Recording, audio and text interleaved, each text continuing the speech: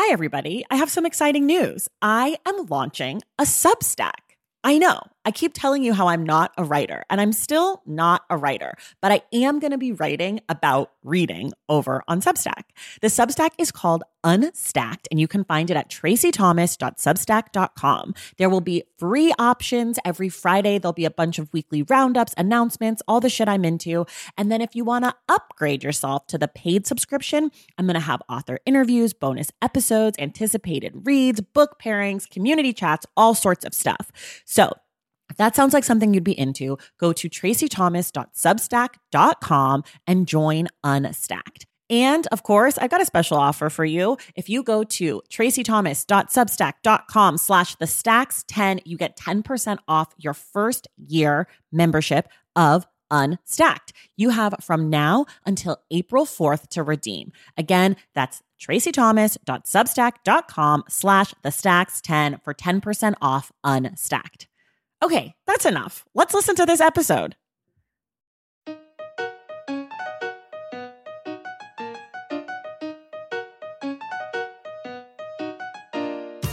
Welcome to The Stacks, a podcast about books and the people who read them. I'm your host, Tracey Thomas. We're doing something a little different on today's show. With the election just 2 weeks away, I wanted to take time to talk about the election and politics. So I invited Akilah Hughes to shed some light on this political moment. Akilah is the co-host of Crooked Media's daily news show, What a Day. She is also the author of a collection of essays called Obviously, Stories from My Timeline. She's a comedian and a television writer. We talk about working in news, and Akilah answers some of your questions about the election. Before we get to the episode, I want to say thank you to the Stacks Pack, aka the people who support the work of this show over on Patreon. Each month, they contribute $5 that helps me to make this show and gets them access to our virtual book club. I am forever grateful to all of you that joined the Stacks Pack, because without you, this show would not exist. This week, I'm sending an extra grateful thank you, shout out, love vibe to Leslie Boyd, Maureen Hannon, Kimberly Peters, Mackenzie Pratt, Sarah at Fiction Matters, Tess Strickland, Sherilyn Top, Alejandra MB, Abby Masso, and Amy Lomas. Thank you all so much. All right, now it's time for the Stacks Election Special with Akilah Hughes. All right, everybody, I am here today with Akilah Hughes. Akilah, I'm so excited you're here. Welcome to the Stacks. Of course. Thanks for having me. COVID edition. Yes, super COVID edition. I feel like I have to tell the people, when Akilah and I are allowed to be in the same space together again one day, we're going to do like a full Stacks, totally book podcast. But because we are in, the hellscape of right now, we obviously can't be together. And because Akilah is not only a comedian and a wonderful author, but she's also a podcast host and talks about politics, we're going to tap a little bit more into that side of Akilah today. But we will do books one day. Yes. Soon. But just to give the plug for the book right now, just in case you don't even know about Akilah's book, it's called Obviously, Stories from My Timeline, and it's a collection of essays. And why don't you just tell us about the book in like 30 seconds or so people can get the tease on how great it is? For sure. So the book actually kind of follows my life in Kentucky, in a very not diverse place. It's very small, where raccoons can tunnel into your house and force you to flee in the middle of the night. And sort of follows the journey of a kid who's, a millennial who grew up without the internet at first, and then in middle school becomes, enamored with social media and the internet and makes it a career. And so it's not, a completist like memoir, but it is just funny stories from all of that time. And also some more serious ones about race and racism, because it was the South. Right. Right. And because you're a Black woman in America, so how could you not? Yeah, exactly. It doesn't really matter where I am, through this, someone will find a reason to be upset that I'm Black. So yeah. And I read some of it and I listened to some of it on audiobook, and you read the audiobook, and it's so fun and great. And I have like very distinct memories of listening to the book in January in my car, being like, life is so great. And now when I think about the book, I'm like, I can't believe I read that this year. Like, I feel like I read that was another time. Another lifetime. Okay, let's talk about your other job, which is you're a co-host of the What a Day podcast, which is on the Crooked podcast network. Yeah. I'm so curious how that came into your life, because you're a comedian and it's a political show, essentially. Yeah. I mean, so it's funny, too, that you describe it as a political show, because our intent was just to have a daily news show. Right. It was never to be, especially political. It's just nothing else seems to be happening. Right. Like, even the virus itself was politicized. So we're like, well, damn, now it's pretty much 100%. But Crooked sort of has been in my life since 2017. And so Love It or Leave It is a show hosted by John Lovett, who is also part of Pod Save America, which is the flagship show at Crooked. And they reached out to me, and I think it was October of 2017. And they were like, would you like to be a contributor on this show? This just means, sometimes we'll fly you out to be on a show. You can write stuff for our website, whatever. And I was super interested. And so literally a week later, they flew me out to LA to be on Love It or Leave It, because I was back in the glory days when you could have live shows with a live audience. And I just think that, like, John Lovett and I immediately fell in love. Like, we just knew, we're like, we have the same sense of humor, and we can speak sort of extemporaneously about just the bullshit of the world. And it was really great. And so I kept contributing, and I went on several tours with them. We did a West Coast tour, Portland, Seattle, San Francisco. We did a Midwest tour, which was Chicago, and then Milwaukee and Madison.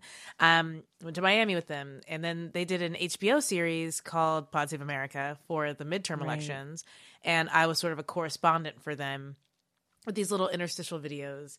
And they were funny and, like, kind of short, quippy YouTube videos with, like, celebrities like Chance the Rapper and Steph Curry. And then, they knew, I think, more, before I even was aware, that they wanted to have a daily news show going into the election, just because they knew that, people were going to be checking the news more, and they don't have the bandwidth, with all of the people who are on the main show also have spin-off shows, and they're like, we don't have time to do this. Right.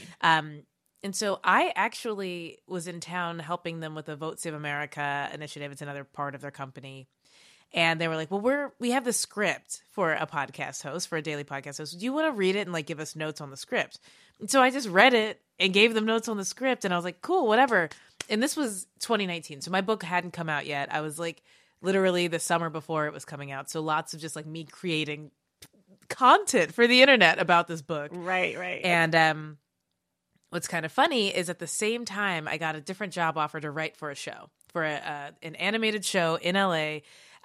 That's like a spinoff, not really a spinoff, but another show from the creators of Bob's Burgers. They requested my book early. They loved it. And they're like, come write for us. So I'm like, yeah, that's great. I could be bi-coastal. Like, a TV writing job is only 6 months or something, So I'm all in on that. I've literally said yes to them.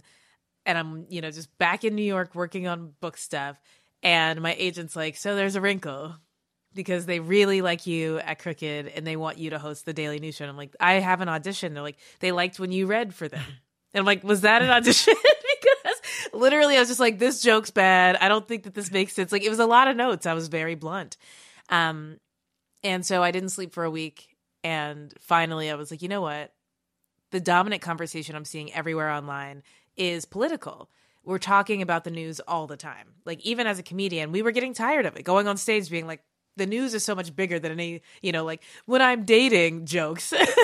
Because, like, Donald Trump is maniac. And so with a lot of soul searching, I decided to take the job with Crooked. And we auditioned a bunch of guys and ladies and, non-binary folks and everybody. And we all agreed on Gideon Resnick, who is the co-host.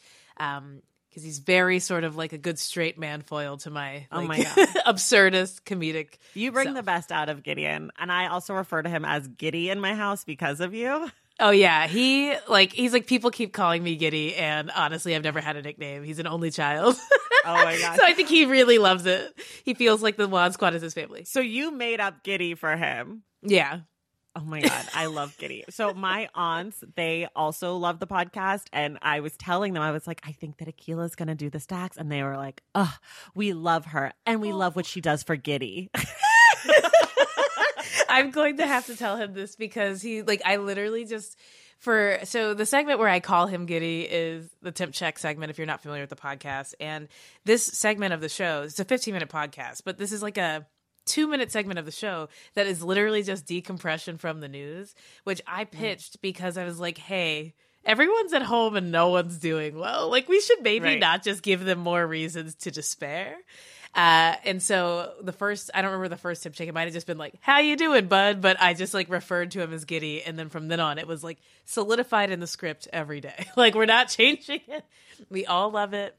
I'm surprised no one has called him that before now. I'm surprised too. It's so good. It's just, if you're not listening to What a Day, I don't know why. It's the perfect mix of news, like real hard-hitting news stories, and then also just like talking about the news with your friends, which is what's nice. Yeah. And like the temp check is nice because it does feel like real life, because you might be on the phone with your girlfriend and be like, oh my God, this thing that Trump did, or oh my God, Lindsey Graham, what a terrible person. And then also be like, hey, did you hear that Subway's not calling bread, or they're not calling bread in Ireland? Yeah, like it doesn't qualify anymore it has too because much it's all sugar. And then you're like, oh yeah, by the way, these other 5 things I just saw on Twitter. So it has that kind of like real news energy. Yeah, but also like, this is how life is. It's not too self-serious like other daily news shows that are really other daily news shows that are very stuffy. Yeah, I love to talk my shit about it. But yeah, the truth is, I think that what I love about the show and what I'm really proud of, and I think sometimes what we're maybe even criticized for, but we take it in pride, is that like, this is a show that people like because it doesn't ruin their life. Yes. Like, you can be informed without having to like panic. I mean, I think some shows are invested in making you feel like, you know, the week of March 13th, where suddenly Tom Hanks has COVID and there's no toilet paper and the NBA shuts down before the game. Like, we can still be alive and talk about the news without it just beating us. And I think that I'm really proud that we've figured that out, because it's a new show. It's only been around less than a year. Right. We're coming up on our 1-year anniversary at the end of this month. Wow. And it's hard to do that in news, even though in real life, it's very easy to find the humor in these things. Like, in real life, it would be crazy if you were having conversations about the news that were all serious and no one cracked a joke and no one found the humor or the absurdity in things, you know? Yeah. Like, if somebody invited you to dinner or drinks, and then where they were like, so anyway, here's all the bad news. You'd be like, I'm sorry I said yes. Yeah, I don't want to be I there. wish that I had drank at home. I feel like I've also noticed in some more like mainstream news shows that they are bringing in more humor. Like, I've noticed when I watch like Rachel Maddow, when like they do their post debate stuff now, they're definitely like being like, we can't try to crack jokes. We can't even keep a straight face. Like, this shit is so crazy. Let's just lean into it. And I feel like that is totally the right note to take. But one of the things I'm so curious about, as someone, you come from a comedic background, you've written a book, you're kind of like a Renaissance woman, you've done all these different things, you write on TV, you act, you do all this stuff. But now you're interviewing like real politicians. Like, you're being asked to present serious news topics and talk to serious, air quote, people. Not that you're not serious, but what's that like? Yeah, but you know, I totally feel you. And I think that like what's really wild is I love the idea of me being a Renaissance person. I'm like, yes, let me write down like tiny Renaissance as my like next book title, because I'm like, it is the smallest Renaissance. Lots of interest, but not like, you know, there's no one piece of media people can point to and be like, that's Akilah Hughes' like medium. Like, I'm not Da Vinci, you know, like I'm not doing all of this. But in my past lives, you know, one of my jobs was working at Fusion, which no longer exists. I think it became Splinter, and who knows if that's still a thing, but it's probably not. But back in its heyday, it was this joint venture between ABC and Univision, and I was there with the express purpose of making like comedic videos and writing pop culture daily sort of news hits. And when I left there to write my book, of all the things, they invited me back to host the Brown and Black Forum, or help moderate the Brown and Black Forum in Iowa. And so this is a, you know, every 4 years presidential event that is specifically having presidential candidates come and speak to Brown and Black communities about issues that affect them directly. And it's not partisan, but Republicans have never said yes, which I'm like, that's the writing on the wall. But in 2016, I interviewed Bernie Sanders, Hillary Clinton, and Martin O'Malley live with other, I mean, like very established journalists like Jorge Ramos, who famously got kicked out of a room by Donald Trump because he's Hispanic, and Alicia Menendez, who's now, I think, at MSNBC. And so it was definitely I think after that experience, I stopped having any sort of pretense about interviewing people who have this gravitas, who, exist in spaces where they have to speak very candidly, but like you said, seriously about issues that people care about. And so I think that my comedy is all rooted in pointing out the absurdity of situations. And so there's no better like job for me to have than like, how absurd is it that this girl who like actively talks about like, smoking weed and calls Lindsey Graham a dumb hoe on Twitter. It's like interviewing candidates for the Senate and, presidential candidates. I think that I've just gotten really lucky in that regard to be able to exercise my sort of goofiness. And I do think that, all of the politicians and experts that we interview do their due diligence and research me. And so I think that our interviews get to be a lot more like disarming, where it's like, let's just actually have the conversation. You can say something silly and you can feel comfortable to be like a real person in this interview versus like a CNN, buttoned up sort of pundit thing right. that, Pete Buttigieg is really good at. But I'm like, I think that we would rather him be a little silly sometimes, Right. I think that touches on the spirit of the show too. Do you ever get nervous before those kind of interviews? I'm always nervous.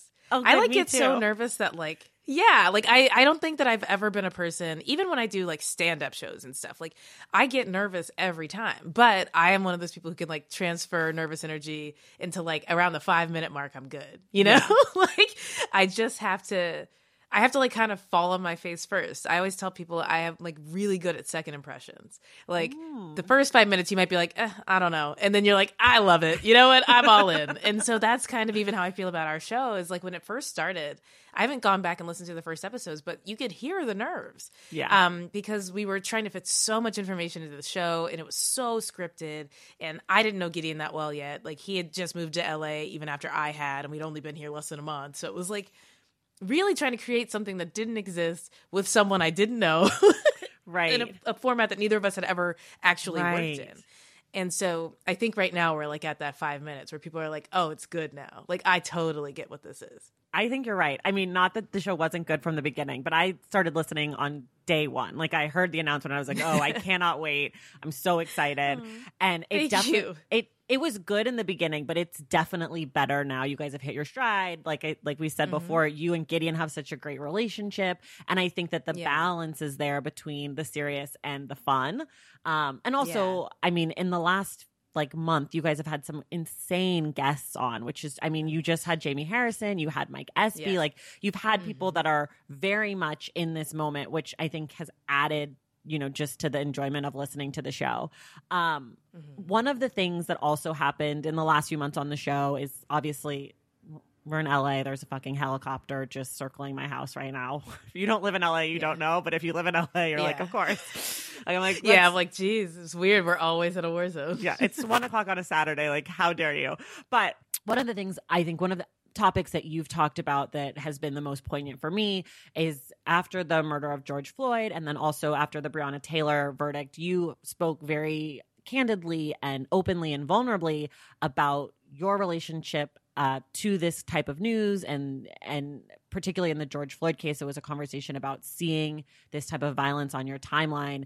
And I'm sort of curious, as I think probably for some people, you're the only Black woman that speaks to them. Especially frankly, as an equal and not maybe as someone who works for them or someone that they casually see at, a waitress or right. So I'm curious or like their cousin's niece. Right. Like someone that they actually listen to and I'm assuming for the most part respect if they're continuing to listen to you. So I'm wondering what that's like for you, how you handle that responsibility, how you get the confidence and the bravery to have these conversations. It's really impressive. So I'm just curious kind of how that has been for you. I appreciate you calling it impressive. I think that what's impressive about it to me is that emotionally, it's the hardest thing. It's the hardest part of my job, right? Sure. Because there's a lot of news I can distance myself from. And, I remember talking to someone who was sort of they worked in Child Protective Services, and they were like, you have to learn not to take the job home with you because otherwise, day 2 of your job is the last day of your job. Right. And, they were very honest in saying, like, I'm not good at that. And so I'm upset a lot, like it is the hardest thing and I don't know why I keep doing it. And I feel that way a lot of the time, to be completely frank. It's like, I think in some ways I do feel like I have an opportunity to change the minds, or even just, give people some pause to say, wait a minute, Black people are actually just people. Right. These are people. They're not aliens. They're not, like what I've seen on the news as like this separate group, or even in, political debates where they're like, our African Americans, as if they're not talking to Black people who are watching it, right? Like, we're not an other. We're more people in the same place. Right. But this happens to us. And so I feel like I have the personality, and I think that I have just like, I have a hard time shutting it off. And I also know that I don't have a muzzle on me. And so I can't not say what I'm thinking about it. You know what I mean? Like when we're writing these scripts and we're talking at the beginning of the day at our work meeting about, what are today's biggest news stories? When stuff like that happens, I'm like, obviously we're covering this and I'm going to go away and write it. And like, I get all of the respect and space to do that. No edits, like say how you feel on the show, because this is our show. Right. Like objectively, we're not just here. Like we have, I think, the privilege of getting to be ourselves on our show. And so I guess to answer your question about like how that feels or how I do it, I think it's, I'm always amazed that I do any podcast. Like anytime I listen back, I'm like, wow, I can't believe I like got out of bed and did a thing. Like, right. But I think especially for those episodes, I can't listen back, but I believe that it is necessary for people who listen to a show where they may even forget that I'm Black because they listen every day and they're like, this is just what I do in the morning. Like for them, it's not like I listen to it because it's a Black person. I listen to it because it's news. Right. And I think that like it serves two purposes. One, I think it snaps them out of that thinking of like, this is just a normal thing where everybody is equal and everybody gets the same stuff. It's like, oh no, like Akilah could be that girl. Akilah absolutely is within the same age range as Breonna Taylor's from Kentucky. Could have the police say, well, she's in this picture, doing this, and discredit anything I've ever done with my life for the sake of, keeping their own hands clean. And I think that it's been really humanizing for me. Like, I feel like the interactions I have online are better, especially with the people who listen to the show. Like, they're like, thank you so much for telling me this. I was able to share this with my family members that I fucking hate, who don't care about Black people, and they like really had to hear you, and they did.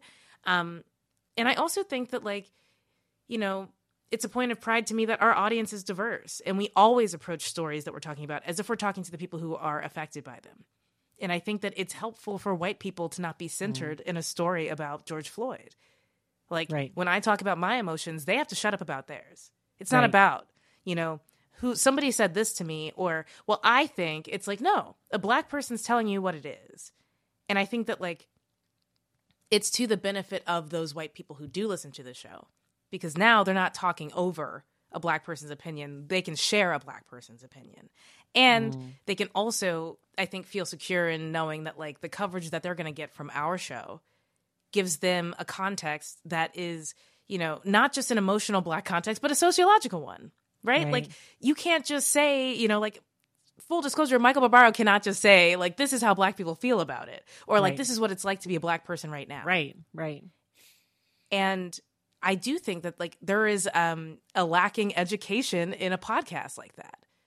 Like you're not getting the whole story. You are missing clear context.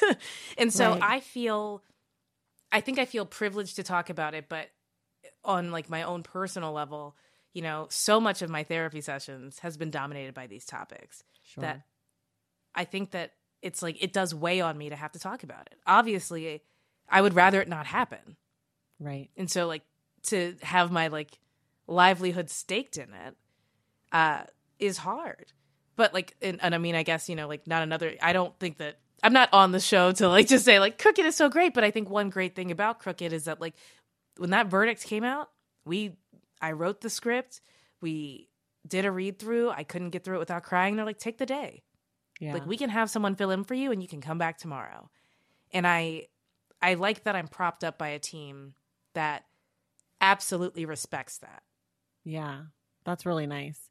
And I think, you hit on not just that your opinion and your voice is getting heard, but also that you're able to represent other people and ask the questions for us. Like when we're talking about other news shows, whether it's other podcasts or on television or whatever, oftentimes I'm sitting listening and I'm like, well, why isn't anyone asking about this thing?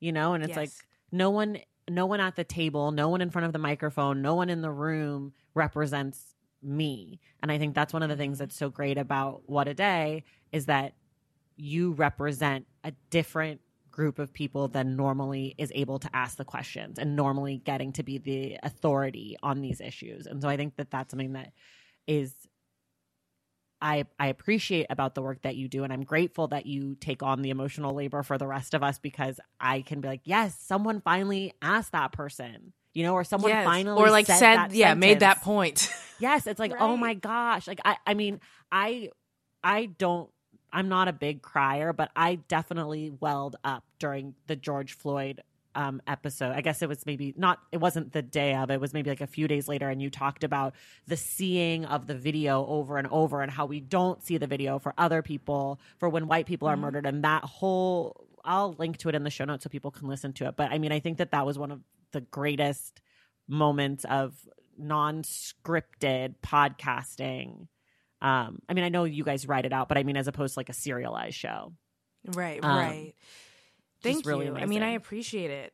And like, I will say that was probably the first time, for our show that I just wrote it that way, where I'm like, I don't need, to come up with questions for Gideon to ask so I can make certain points. I don't need to research deeper about this because that was also in the shadow of Ahmaud Arbery being murdered. Right. And so it was that guy in the park getting the police called on him because Chris he told a woman Cooper, to put her Christian dog Cooper. on a leash. Yeah. Right. And so it's like, I felt like, I'm like, we can do a headline every day about a Black person being brutalized and, murdered and victimized in this country, or I can just take the segment and say it. Right. And it was different than anything we had done up until that point. So it's like there was no sense of like if people were going to be mad, if they were going to give us a ton of 1-star ratings, whatever. And it is to this day the most popular thing. Like the transcript is the most popular thing I've ever posted online. Like people, I think Black people knew obviously that like seeing this shit is hard. Mm-hmm. White people, on the other hand, I think we're not aware of it if we're not sharing it. We don't want this to fall by the wayside. And I'm like, you can't be aware of it if you don't see it. Right. That's not true for anything else. You know what I mean? Like, right. I don't see you going outside and be like, I'm unaware of the wind. Right. I can't see it. Like, you can know a thing. And I think that, like, to me, that's, it's a sad part of my job, but I think that it is worthwhile to be a person who can humanize the issues. Like, we can't just keep looking at it like it's at a distance or like we are watching a movie and we're like, can't believe that happened. I'm like, no, it's happening to people. It's happening to us in a country we live in, that we pay taxes in, that we go to school in and we work in, and, where the streets we walk down, like this is where it's happening. And I am really proud to say that, like, when all of that popped off, I saw more on Twitter and more on Instagram of, white people who mean well saying, like, I'm not going to share these videos anymore. I'm not going to let you forget that it happened, but like, you don't need to put this trauma in front of Black people every day and act like that's not what you're doing. And so it's not that, obviously I'm not the only Black person who's ever said that, but I felt like that became a key part of the conversation once we all had to witness that horrible video of George Floyd. Like, it was so unavoidable that it's like, this was the conversation that needed to be had. And I don't think it was being had on most news shows. They were just showing it on a loop. Right. Yeah, I agree. Okay. Let's take a quick break and then we're going to come back and talk about this current election. Taking care of your health isn't always easy, but it should be at least simple. That's why for the last 3+ years, I have been drinking AG1 every day, no exceptions. It's just 1 scoop mixed in water once a day, every day, and it makes me feel nourished and strong enough to tackle whatever else might come my way. That's because each serving of AG1 delivers my daily dose of vitamins, minerals, pre- and probiotics, and a lot more. It's a powerful, healthy habit that's also powerfully simple. The nutritional insurance that AG1 provides has been vital to keeping me productive and focused. It helps me cover my bases in just about the time it takes to fill a glass of water, scoop in 1 scoop of AG1, and then drink it. So I don't know, 75 seconds?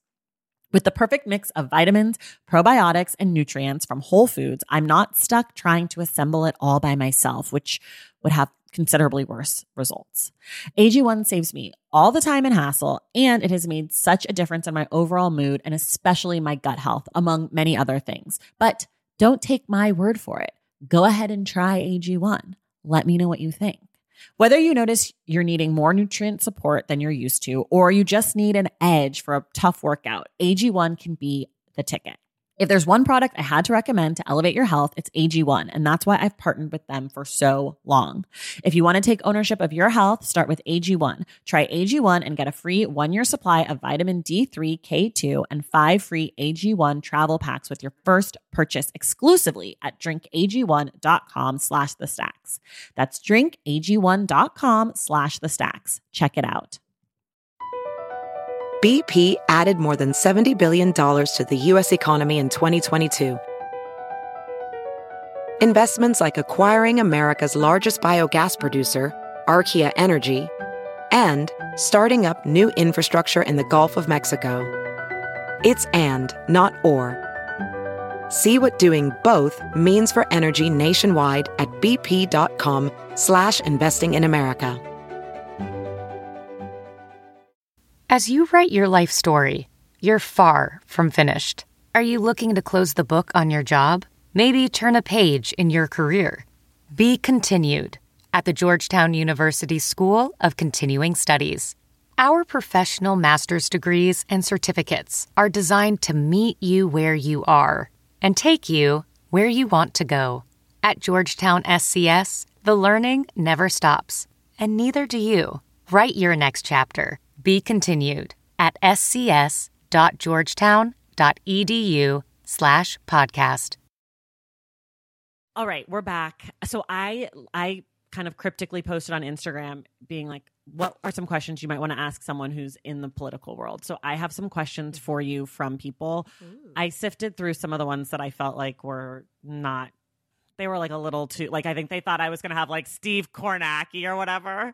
It was like real serious inside baseball questions. And I was like, I don't know. Like, she's not going to know percentages of anything. Yeah. I was like, Nate Silver's she's going to vaguely reference some stuff. So I kind of like tried to sift through things. So one of the things that people asked about was, where can they get good news? So I guess the question is, where can they get good news? But also, where do you source your news to talk and write about it on the show? Yeah. I mean, that's actually a really important thing that we talk about on our show all the time, because we have a pitch meeting every day where we all come to the table with stories. And a lot of times my stories are a little bit under the radar and they're like, where do you get these? So I use a really great tool called Feedly, which is sort of back in the RSS feed days of the internet. But it's a website that basically you can input places where you like to get news, and they'll suggest other places that have news. And so every day you click it and it'll tell you how many people have read these stories. And so it's like, we know what the most popular story is, obviously. Like in a week where Donald Trump gets COVID, that's the number one story. Right. But there are also stories that will fly under the radar on bigger news sites that hundreds of thousands of people are aware of. You know, decisions about DACA, decisions about, COVID in schools, and, where teachers are weighing in. And so I would recommend getting a Feedly account. It's free. And I would share you my, what is in my feed. If you were curious, it's very easy for me to do. They export it and you just import it. But for me, I think that I like to start on Twitter, kind of the night before any show we have. I like to just sort of go through, and I follow lots of great people online. So it's another thing that I'm like, you got to just follow a diversity of people. But I bookmark stories that I think are maybe not there yet. Like, this isn't a big deal yet, but this is probably going to become something. Interesting. I like to share it. A good example of that would be like when there was a story about Harvey Weinstein. He was out of jail at that point, I guess. Maybe I don't know if he got bonded out or it was between trials or something, but he went to a comedy show and this young female comedian basically just read him the riot act on stage with a microphone. It's like, why are you in here? Being this whole thing. She got like booted out because the person who owned the club was so embarrassed. And the night before, it's like 80 people retweeted it. The next day, she's doing interviews with Deadline and all these other places. And I'm like, it's important for us to stay ahead of the news, because I think, the benefit of being on the West Coast is like when, Donald Trump's COVID diagnosis came out at 1 a.m. Eastern. Right. We had just gotten done recording the show, and it was only 10 o'clock. So I'm like, great, let me just get back on the mic and race this edible because, it's coming in hot. It's a Friday night for me, and try to knock it out. But the other thing is, like, I think that we also kind of are at a disadvantage because a lot of times we're doing the news that happened so much earlier in the day that people are already aware of it. And so, the benefit then is like, if we can just stay ahead of the news. But yeah, long-winded answer way to say, I think you just have to follow people, like a diversity of people online, and, use a tool like Feedly. People use a lot of different things. And I think that like aggregating news from a lot of different places makes it really easy to, one, read between the lines of what people think is interesting about a story and being like, well, I'm not covering this to death. Like, let's just do this other thing with it. But it also can open your eyes to stories that are just going to go, underreported in mainstream media and yet be like a huge story that people are talking about because it affects their lives. Right. That's great. That's a great idea. So other people wanted to know about how they didn't know who you were. But I am actually genuinely curious about you specifically, but how someone who is in news politics is practicing self-care right now. Oof. Well, I'm not doing a great job of it, I will admit. Okay. And I think that like you got to check on your favorite reporters right now because it is more news than ever and more bad news than ever. So it's like the volume on its own would make someone exhausted. But then it's just like, wow, another bad thing happened, another bad thing. For me, I play a lot of video games, which I talked to my therapist about. And she's like, you could be, drinking too much, or like if I had a spouse, beating my spouse. Like there's a lot of worse ways people handle things. Right, so, like, right. I should feel better about the fact that I'm just spending hours and hours on Animal Crossing and Mario Kart. Okay. But I do think that like escapism, like this is when art is most important, right? Sure. It's the time where it's like, not only can it illuminate the issues of today that we're having, but it can also help you escape out of them and see a world where better things are possible. And so I have been watching more TV, more sci-fi, reading more novels than like, essay books than ever in my life. Because I think that like, seeing a parallel world where some of these issues get resolved at some point, whether that be through like the Hunger Games or whatever, it helps because I think that like we're all just too close to the news. Yes, I've been preparing, doing it for Rue. I volunteer as tribute. But I think that like we do need that space. And I also think that like, especially with all of the bad news specifically affecting Black people in America, which is like obviously the COVID crisis hitting harder, the economy hitting harder, police brutality and protesters being fucking injured and attacked. That hits really hard and close to home. And so, I've been reading a lot of novels by Black women, older Black women who are like just experts, and two of them just won MacArthur Genius Grants, so like go off. It's Jacqueline Woodson and N.K. Jemisin. And I think that like that has been so healing because I think so much of my life growing up in Kentucky, I was so isolated. There was, truly like, there were Black people in the community, but not in the schools I was going to. I had no Black teachers. I felt really just like isolated in a lot of ways. These are books that I probably would have even been like a little embarrassed to have. Like, oh, there's not a white main character, so you guys are going to ask me about it and you're not going to like it and that's not cool. And we're so past that. You know what I mean? We're so past it. My niece is 7. She couldn't be prouder to be a Black woman. She fucking loves it. She's always like, if we're drawing together, she's like, let's make them brown. You know what I mean? Like she loves her skin and she loves who she is. And I feel like there's, as sad as it is, there's never been a better time to be a Black person. Right. And so reading stories that can fictionalize our lives and can highlight things that are maybe struggles, but put them in a place that is more romanticized, like the future, feels good. And it takes some of the edge off of just the onslaught of terrible shit. Yeah. I think that probably a lot of people listening right now can relate to books as a form of salvation in a sense, since this is nominally a book podcast. And exactly. Jacqueline You're like, that's what it typically is. What like normally we talk about books, so people are like, oh yeah, Jacqueline Woodson, like check, we know her. Yeah, She's been on the show before. She is a genius, so I'm glad. She is the best person. I met her at BookCon, the last BookCon before the world ended, because my book was coming out and her book was coming out, and we also had the same publisher. She's at Penguin, and it was so funny. I was such a fan that like she started walking over and I'm like, I don't know how to sign my name. Like if she wants a book, I'll just die. Like I'll just die. And she was like, can you sign one for my daughter? She loves you. And I'm like, I love you. Like, I love you so much, Jacqueline. God. I love your whole family. Your daughter's amazing. I don't even know her. She's amazing. Like I was so embarrassing. I was truly like, she was, I think after a certain point, like, oh my God. You That's really amazing. Love me. And I'm like, but you don't understand what you mean, you know? Oh. And I think that, you know, I'm glad that she's getting her flowers while she is here, because she is a genius. She is one of the greatest writers. And the fact that we get to be alive at the same time, I'm like choking up. But the fact that we get to be alive at the same time as her is really amazing. Yeah. Cry, baby. It's okay. I'm crying like watching you cry. Speaking of BookCon, that's where we met, and I actually have my copy that you signed for me from BookCon of your book right here. The paperback. I'm like, that's got to be worth at least $2. Yeah, it's the early copy because it was like June. Yeah, it's got all the typos. I mean, there's like still some typos in books, which is like frustrating, but I will say I love. There's one on like the first page of my book, and I'm like, well, that's not good. It's okay. But it's like, hey, if you get the gist, it's not on me. Like, what? It's not your fault. Like, someone was supposed to check Also, that, I think that like it also helps people feel smarter, right? Like, if you find the typos, you should feel really good. This is a pick-me-up. Yeah, it's like, look at you. You also are qualified for a MacArthur Genius Grant. You found a typo in my book. You still hear that I put a comma instead of a period. That's great. I'm sure you get like all these like, well, actually, there was supposed to be a semicolon. Thanks so much. Oh, I love it. It's like my favorite thing because I'm like, it's done. Yeah, it's done. I did it. Like, sorry, you should have called me earlier. Okay. Yeah, like, damn. How about, I'm very interested in this one.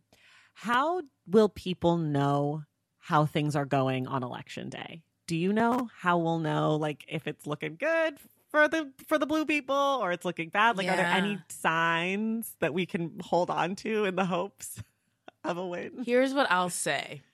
Probably not.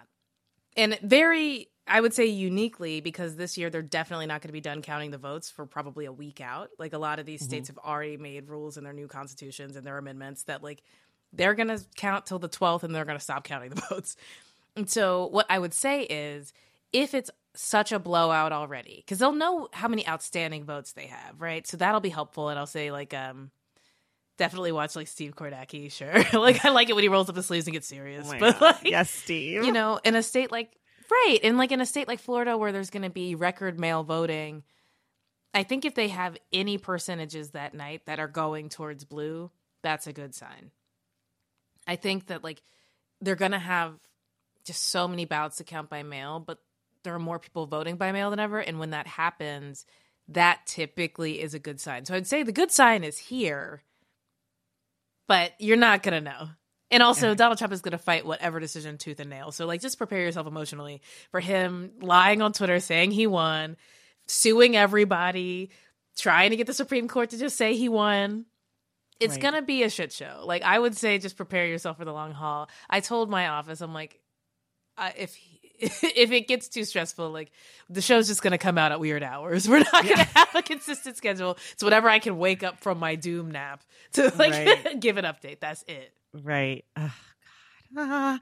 Okay. What about the fact that it's within a month? Oh, my heart. I know. So when people listen to this episode, it will be 2 weeks to the election. So we're recording this a little bit before that. So if there's been, like, some crazy breaking news, like, I don't know, like Trump is sicker than he was or something. Yeah.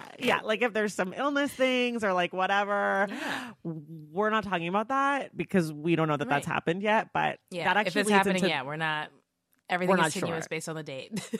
Okay, this is actually a perfect segue into a question that my brother asked me the other night. Oh. He said he and his wife were talking and they were like, okay, 2020 is an HBO drama show.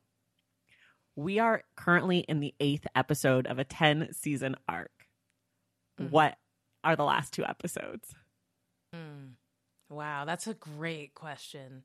Okay, so let me put this in like Watchmen terms. So I would say that this is a show that goes linear. It's not going to be a lot of flashbacks. Although I feel like always the penultimate episode is a flashback to like something that feels irrelevant and then comes back. So perhaps we will get like a glimpse of something that Donald Trump did in the first campaign episodes in 2016 that comes back to bite him.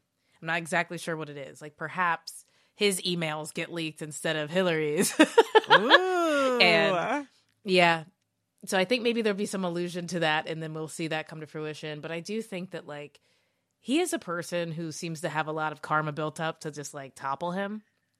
And so I think what in my dream HBO drama scenario is like on election day as he's going to cast his ballot, because in this series he casts in person. He's so true to his word that he's not going to actually vote by mail, even though he always does.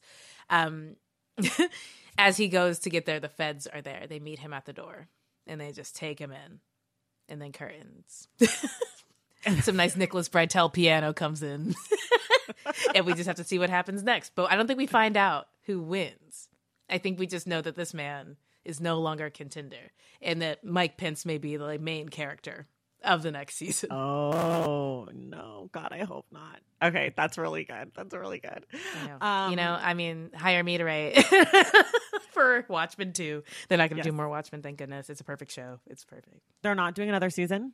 No, it was supposed to be like its own limited series, and I think it was perfect. Yeah, it was great. I mean, it was great. But even though they should just bring back all the writers and do another show, right? Yeah. Well, and please bring back Regina King. I mean, the cast was just so good that it's sort of like I just want to see those people and I just want to hear that story again and again and again. But whatever. Same. Fine. It's so excellent. What are some ways that people can make the most impact in the last 2 weeks leading up to the election? Aside from themselves voting, aside from actually voting. Yeah. I mean, one thing that I will say is like a lot of people are still kind of doing their like register to vote initiatives. And there are a lot of places where you can register in person at the voting location day of. Check your state's rules. But I think that like it's a good time to transition out of the register conversation and talk more about like the rights of people at voting locations, because people are going to play dirty this year. If you're going to vote in person, there's going to be a lot of hurdles. There's probably going to be like, people who shouldn't be there watching the polls and whatever else. And so I think that like, obviously I'd say Vote Save America because they are owned by my company and it's like a great site, but they have good resources for phone numbers you should have in your phone in the event that you feel like you're being disenfranchised or told lies, or they're closing your location early because no one's in line or whatever else. Like, so I would say like voter enfranchisement is an important thing. And I'm going to be hitting it really hard on my Instagram just because I know that there's a lot of people who thought they would vote by mail or they vote early. And they're just, people are busy. Times are crazy. You might have your ballot at your house and be like, you know what? I'm not going to vote by mail. I'm just going to go in person. It's easier. I can't get to the mailbox. And so really just checking and rechecking that you have all of those details. And I would say that like Vote Save America has been really good about having like a really huge fund to flip the Senate. And I think that is the most underreported part of all of this is like, obviously we all want to get rid of what is happening currently. Right. But I think the other side of that is that like we can still hold, we can hold a new administration and the old administration accountable if we can flip the Senate. And so Vote Save America has really good details on where people are polling. And so they basically choose where the money goes each week to different campaigns to make sure that they can, blow out the Republicans on, digital advertising, TV advertising, all of that stuff. But as an individual, right, if you want to help, text the people in your phone. I can't tell you how many people I texted and I was like, are you registered? Where are you voting? What's your plan? And you would think that they'd be like, what is this? Some like, automated message. And they were all like, Akilah, I'm already voting. Like, this is all my details. Like, thanks for checking in. And I'm like, cool. Why don't you ask 5 of your friends? Like the 5 that you least believe will be prepared that day. We all got some friends who might not show up on time to brunch. you know, call them up. Be like, hey, we're making a plan. If you can't figure it out, we're going together. Like, just be ready at the door and I'll pick you up. But check on your people, because I think that like we all underestimate our power to convince the people in our own lives to care. And we also overestimate how much people care, because we care. So we're like, oh, people will care about this. Only if you make them. Only if you hold them accountable. Only if you say, I don't want to hear from you if this goes awry and you didn't do anything. Right. I want to piggyback on that because I think it's also important to check on the people in your community who might be slightly more vulnerable, especially in this election. So if you have elderly family members who maybe didn't send their ballot in, but you have a state where you can drop the ballots off somewhere, that maybe you can go by their house and pick up their ballots. Because you know, people who listen to the show know that I have worked on campaigns before, and I'm very passionate about the grassroots organizing part. And we've been making a lot of phone calls, and I've been using the Vote Save America resources as well, and they're fantastic. But ultimately, none of the calling or door knocking or texting or any of that matters if the people don't actually turn out to vote.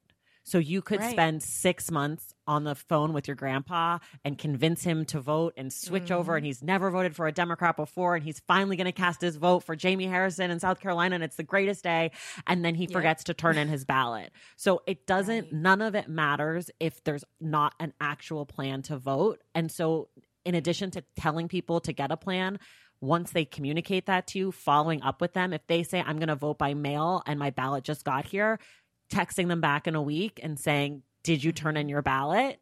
Or if you have a grandpa or maybe your babysitter when you were a kid is still part of your family and they're much older now and they need help and maybe they need a ride to the polls or they need someone to pick up their ballot. So doing not just the implanting work and the planning work, but also, you know, taking responsibility on your own self to make sure that all of those votes that you've been working on actually are counted because they're turned in. And also I'll just add, every state is different, and making sure that you understand the little intricacies of your state's ballot, mail-in ballot. Some states you can, like in California, for example, everyone who's registered to vote received a ballot in the mail. You can also still vote in person, either early or on election day. And so in some states, if that's the case, you have to bring your ballot in anyways and turn it in if you want to vote in person. In some states, you just have to vote in person. Right. So just making sure you understand, Googling all of the rules about your state. The Secretary of State's office for your state will have that information. I think Vote Save America has that information for each state as well. So just maybe checking 2 sources, just doing your due diligence. Because if you don't know for sure 100%, someone might try to steal your vote from you. Someone might try to find a way to make it so that you can't vote. So I just really want to reiterate that. Yeah, you're spot on. I mean, so I voted absentee for Kentucky. My mom works the polls every single election, local election, whatever. She loves doing it. She's done it for years. And so she's in town quarantining currently because I am having some medical stuff this week. But I handed her the ballot. I was like, this is the like interaction we're allowed to have. And she's like, I'll take it back and I'll like drop it off in the ballot boxes so you have it. But you know, something that I did while I was on the phone with her as I was filling it out was like, I went to Ballotpedia, I think is what it's called. And I know that, you know, people are like, they have some shady dealings, which is probably true. But the one thing that is very like clear on the website is that like they tell you exactly who is paying for each initiative in your state. So like, especially in California, they're like, Uber's paying hundreds of millions of dollars for you to vote the wrong way on this. It doesn't say the wrong way. It just tells you what they're paying for. Right. And so for me, in Kentucky, we have a lot of city council races for my little area. And it's so funny how little democracy exists there that like, for starters, they have like, you could have 10 people running. They never have the full list. Like, it's only 6 people are doing it. So they'll all probably get on. But they don't even have websites that explain who they are. So I had to go on their Facebook pages to figure out what they believe in. Half of them were cops. I'm like, I'm voting for one person who's a biology teacher. The rest of you can choke. Like, I don't care. So, like, I would also say, if you really want to be, like, queen of voting or king of voting in your area, do that due diligence. Spend an hour, research who these people are and what they stand for and what these propositions are and what, who's going to be on the environmental survey team and all of these things that perhaps in the past you would have just been like, I'll vote for everybody because it says to vote for everybody. Like I have this many options. Really just do the work, because you shouldn't give your vote to anyone you don't believe in. Yeah, that's such a great point. You said Ballotpedia. That's a great resource. Also, I use Voters Edge, which is another resource, and they will tell you as well, like where the money's coming from. And then, I also will go on different parties' websites or their Instagram and see what they're voting for and try to, aggregate that. There's so many resources out there, and it probably takes, if you want to do like a strong, good job with your ballot, depending on where you live, it probably would take you an hour or two of really sitting down with your computer and just looking over things. And I'm sure if you're listening to this podcast, you probably spend that amount of time on Instagram. Yeah, exactly. We are preaching to the choir. They're like checking it off. They're like, yep, been that website, did that. Yes. Yeah. So just like you already have good listeners. So I'm like, tell your friends who aren't as cool. Yeah, I post on my social media, like my personal pages. We do a prop party for the California propositions, and it's a group of people. We did a Zoom call this year with my brother and his wife. They hosted it this year, and we just go through, everyone's assigned a different prop and we talk about it, and whoever's prop it is, you explain what it is, and then we all kind of do an informal poll on how we think we're going to vote for it. And then I always share those results with my community, because I know a lot of people don't want to do the due diligence. And if you're one of those people, just find yourself a political friend who you trust, who you think your politics align with. Like there's so many ways to do it. Yeah.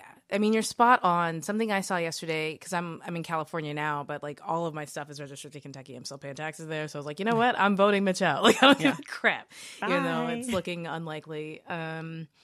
But, there are also, like, within sort of the propositions, there are companies that have been sending kind of like phony progressive voting guides and saying, like, this is what we are voting on. And then in the corner, it's like paid for by Uber. I'm like, see, they're out here because they know they're trying to confuse you. So it's like, I think it really is important just to reiterate that, like, if you have friends that you trust who you know are on top of it, go to them. Don't just trust the piece of mail that comes. They don't have your best interest at heart. Right. They paid for this to go out. They paid for millions of these to be disseminated into the community to confuse you. Right. Ugh. So yes, do your due diligence, vote, make sure the people around you vote. That is that's the most impactful stuff you can do probably at this point, 2 weeks out. And then I will just still also make a pitch for getting on the phones, especially 2 weeks out, because you're not going to be able to write your letters anymore. That's over. Yeah. Thanks for your letters, but now we need your voice. For sure. You're going to have to show up. You're going to have to show up for that. You're going to have to do it. Okay. This question, I don't know if you're going to have an answer to, but so many people asked about it. So we'll just see. People want to know what is the deal with the Electoral College, and do you think America will ever get rid of it? I think that we will abolish it at some point. I don't know how soon that will happen. I do think it within our lifetime they will abolish it.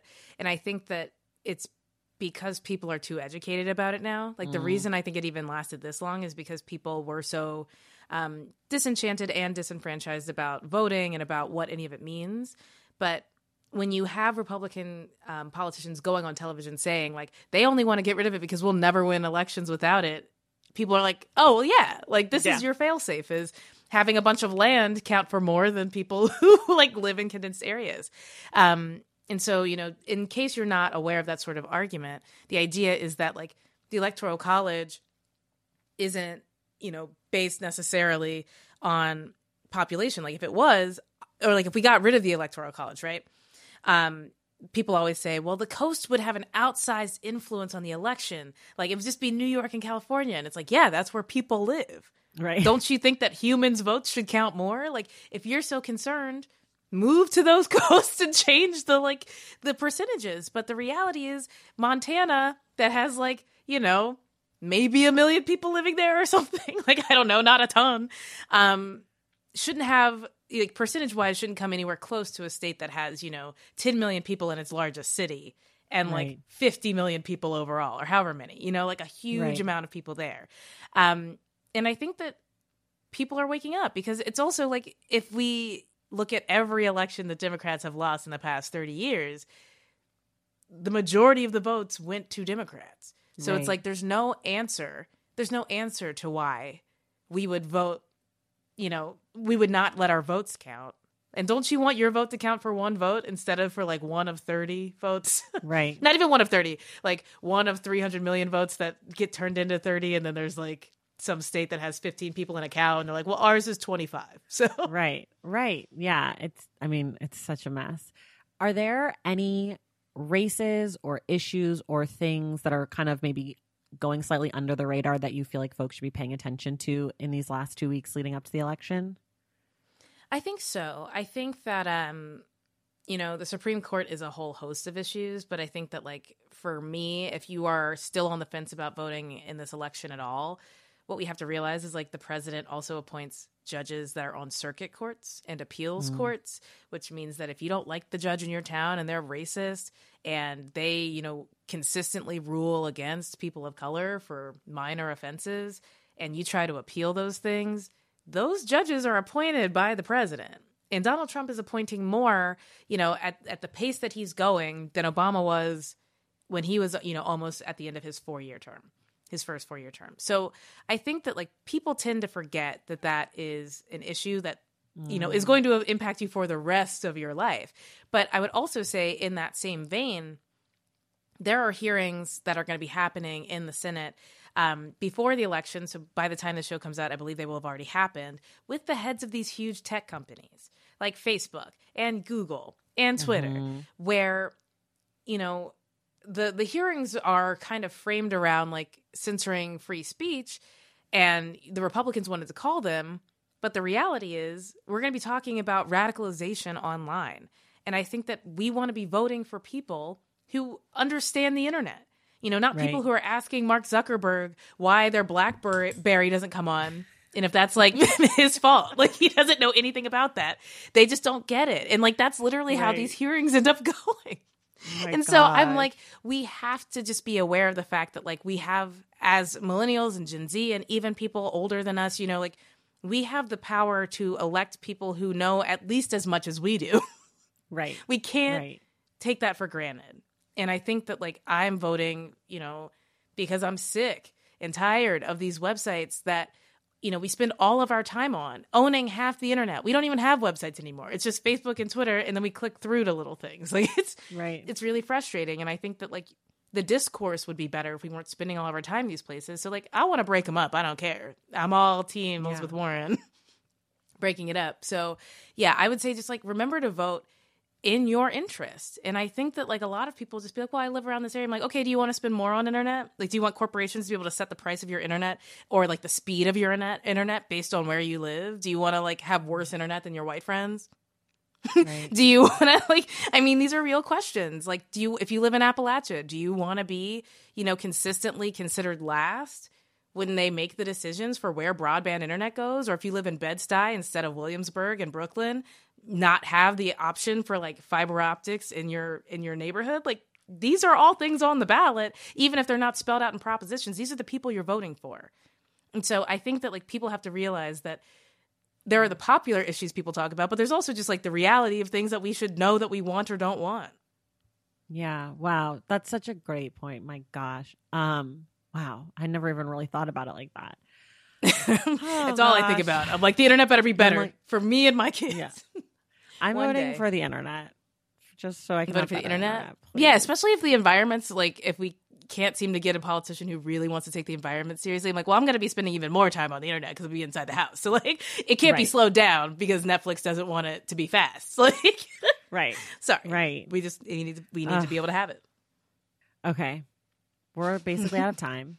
I feel like I should ask you one more question, but I don't know what it is. So I'm going to try to think of something really great right now. Okay. Actually, I do know. Okay. I have a great question for you. I feel like one of the things that I've seen a lot, especially for younger people, people of color, people who are more progressive, which I include myself to be on the more progressive side of things. I feel like Joe Biden is kind of being presented as, like, the lesser of two evils. And I personally, as someone who is genuinely excited to vote for him and especially excited to vote for Kamala Harris, I would love for you to tell the people just one reason why you're excited to vote for Joe Biden as opposed to a reason why you hate Trump. but something that genuinely excites you about Joe Biden. Yeah. I mean, something that I really love and admire about Joe Biden, I mean, there's two things. One is he has a willingness to change. And so what we have seen over his very long political career is that views that were conservative or like are considered conservative now, but maybe were more moderate back in the day, like, you know, it wasn't uncommon for people to, with their chest, say on television that they don't believe in gay marriage, right? Right. And he has shown over his career that obviously this was something he wasn't educated on. He didn't know any gay people. It was the 90s. Everybody was hidden, whatever. He's changed. And I think that even since the primaries ended, right, and there's this whole backlash from progressives because, you know, Bernie Sanders was doing so well until Black people finally got to vote. And, you know, in states where there are populations that aren't just white or, you know, young Hispanic populations, we saw that, like, when you add diversity, there are diversities of opinions. Even since then, he formed a coalition with the Sunrise Movement that is, like, you know, has AOC and Bernie involved, giving him details about the environment. And I believe truly that, like, we need leadership that is willing to hear arguments against what they already believe and internalize it. And instead of, you know, treating it like some wrestling match or like, you know, it's all about their ego or what they said before, internalizing new information and being willing to change. And so he's already been pushed to the left on the environment since March. He's already been pushed to the left on, you know, abortion and the Supreme Court since March. And so I think that, like, because we don't know everything now, and because I'm sure there will be more information about the environment as it gets worse and worse and these storms get bigger and bigger, I want someone who's willing to hear those criticisms and say, okay, maybe what we came in saying was going to be fine isn't going to work anymore. Like, I don't want to be on the Titanic and have them say, like, we're just going to hit the iceberg. You know, like, I want them to start turning the wheel. Like, I would love that. And so, you know, maybe that's a broad thing, but I also think that, like, you know, Joe Biden is not afraid to have contradictions within who he is and what he believes. And I think that, like, it is refreshing to see a Catholic person say consistently that, like, my personal views shouldn't dictate what the law of the land is when it comes to Roe v. Wade. It's codified law from the Supreme Court. We're not repealing it. Like, it doesn't matter what I think. I would love to have a president that says it doesn't matter what I think. God, what a refreshing... Yeah. That just calmed me. That's my self-care, is hearing, like, in my own head, just a president, an old white man saying, it doesn't matter what I think. That's my kink now. Like, I'm obsessed with this idea. Yeah. And so I already voted for Joe Biden, but I was truly excited because the past 4 years have been so terrible. So it's like, yeah, obviously it's going to be in contrast to Trump. He is, like, relentlessly stupid. Right. But I think that, like, there are characteristics that I admire in him that I wish that in Joe Biden, that I wish that I had myself. Like, I wish that I was more willing to shut up and listen. And I love it. Yeah, that's so great. That's such a great note to end on. As I mentioned in the beginning, Akilah and I will get together in person and talk about books. I can't wait. So one day we live, I think, very close to each other, which is like so sad. Probably. We probably are like walking distance from each other, but unfortunately we're not able to do that. So if you want to hear us talk in person about books, vote for Joe Biden and other Democrats up in the tickets so that we can get out of quarantine. Yes, we would love to be in person. So, like, just do the right thing. We would love for there to be a national mask mandate so we could just nip it in the bud, be more like New Zealand, be able to go outside. It would be lovely. Yes. Do the right thing. Oh my gosh. But until then, while you're still in your homes, get Akilah's book, obviously, or listen to it on the audiobook version. That's great too. Or do both. My gosh, why not support your local bookstore? Use Libro FM and get the audiobook and support your local bookstore, and then order from your favorite Black-owned bookstore. I mean, there's so many opportunities for you to support people. And then also, of course, listen to What a Day. Akilah, thank you so much for being here. Thank you for having me. This is my favorite podcast to do. I honestly feel like I have a light about me for the rest of the day, and I hope everyone listening feels the same. Yay. Oh my gosh, that's the best thing to hear. And everyone else, go vote, and then we will see you in the stacks. Thank you all so much for listening, and thank you, of course, to Akilah Hughes for being our guest. Remember, the Stacks Book Club pick for October is the autobiography of Malcolm X as told to Alex Haley. We will be discussing it next Wednesday, October 28th with Mark Lamont Hill. Make sure you're subscribed to this podcast wherever you listen to your podcasts. And if you're listening through Apple Podcasts, please take a moment to rate and review the show. For more from The Stacks, follow us on social media at The Stacks Pod on Instagram and at The Stacks Pod _ on Twitter. And check out our website, thestackspodcast.com. Today's episode was edited and produced by Sebastian Alcala. Our graphic designer is Robin McCrite, and our theme music is from Tegirgis. The Stacks is created and produced by me, Tracy Thomas.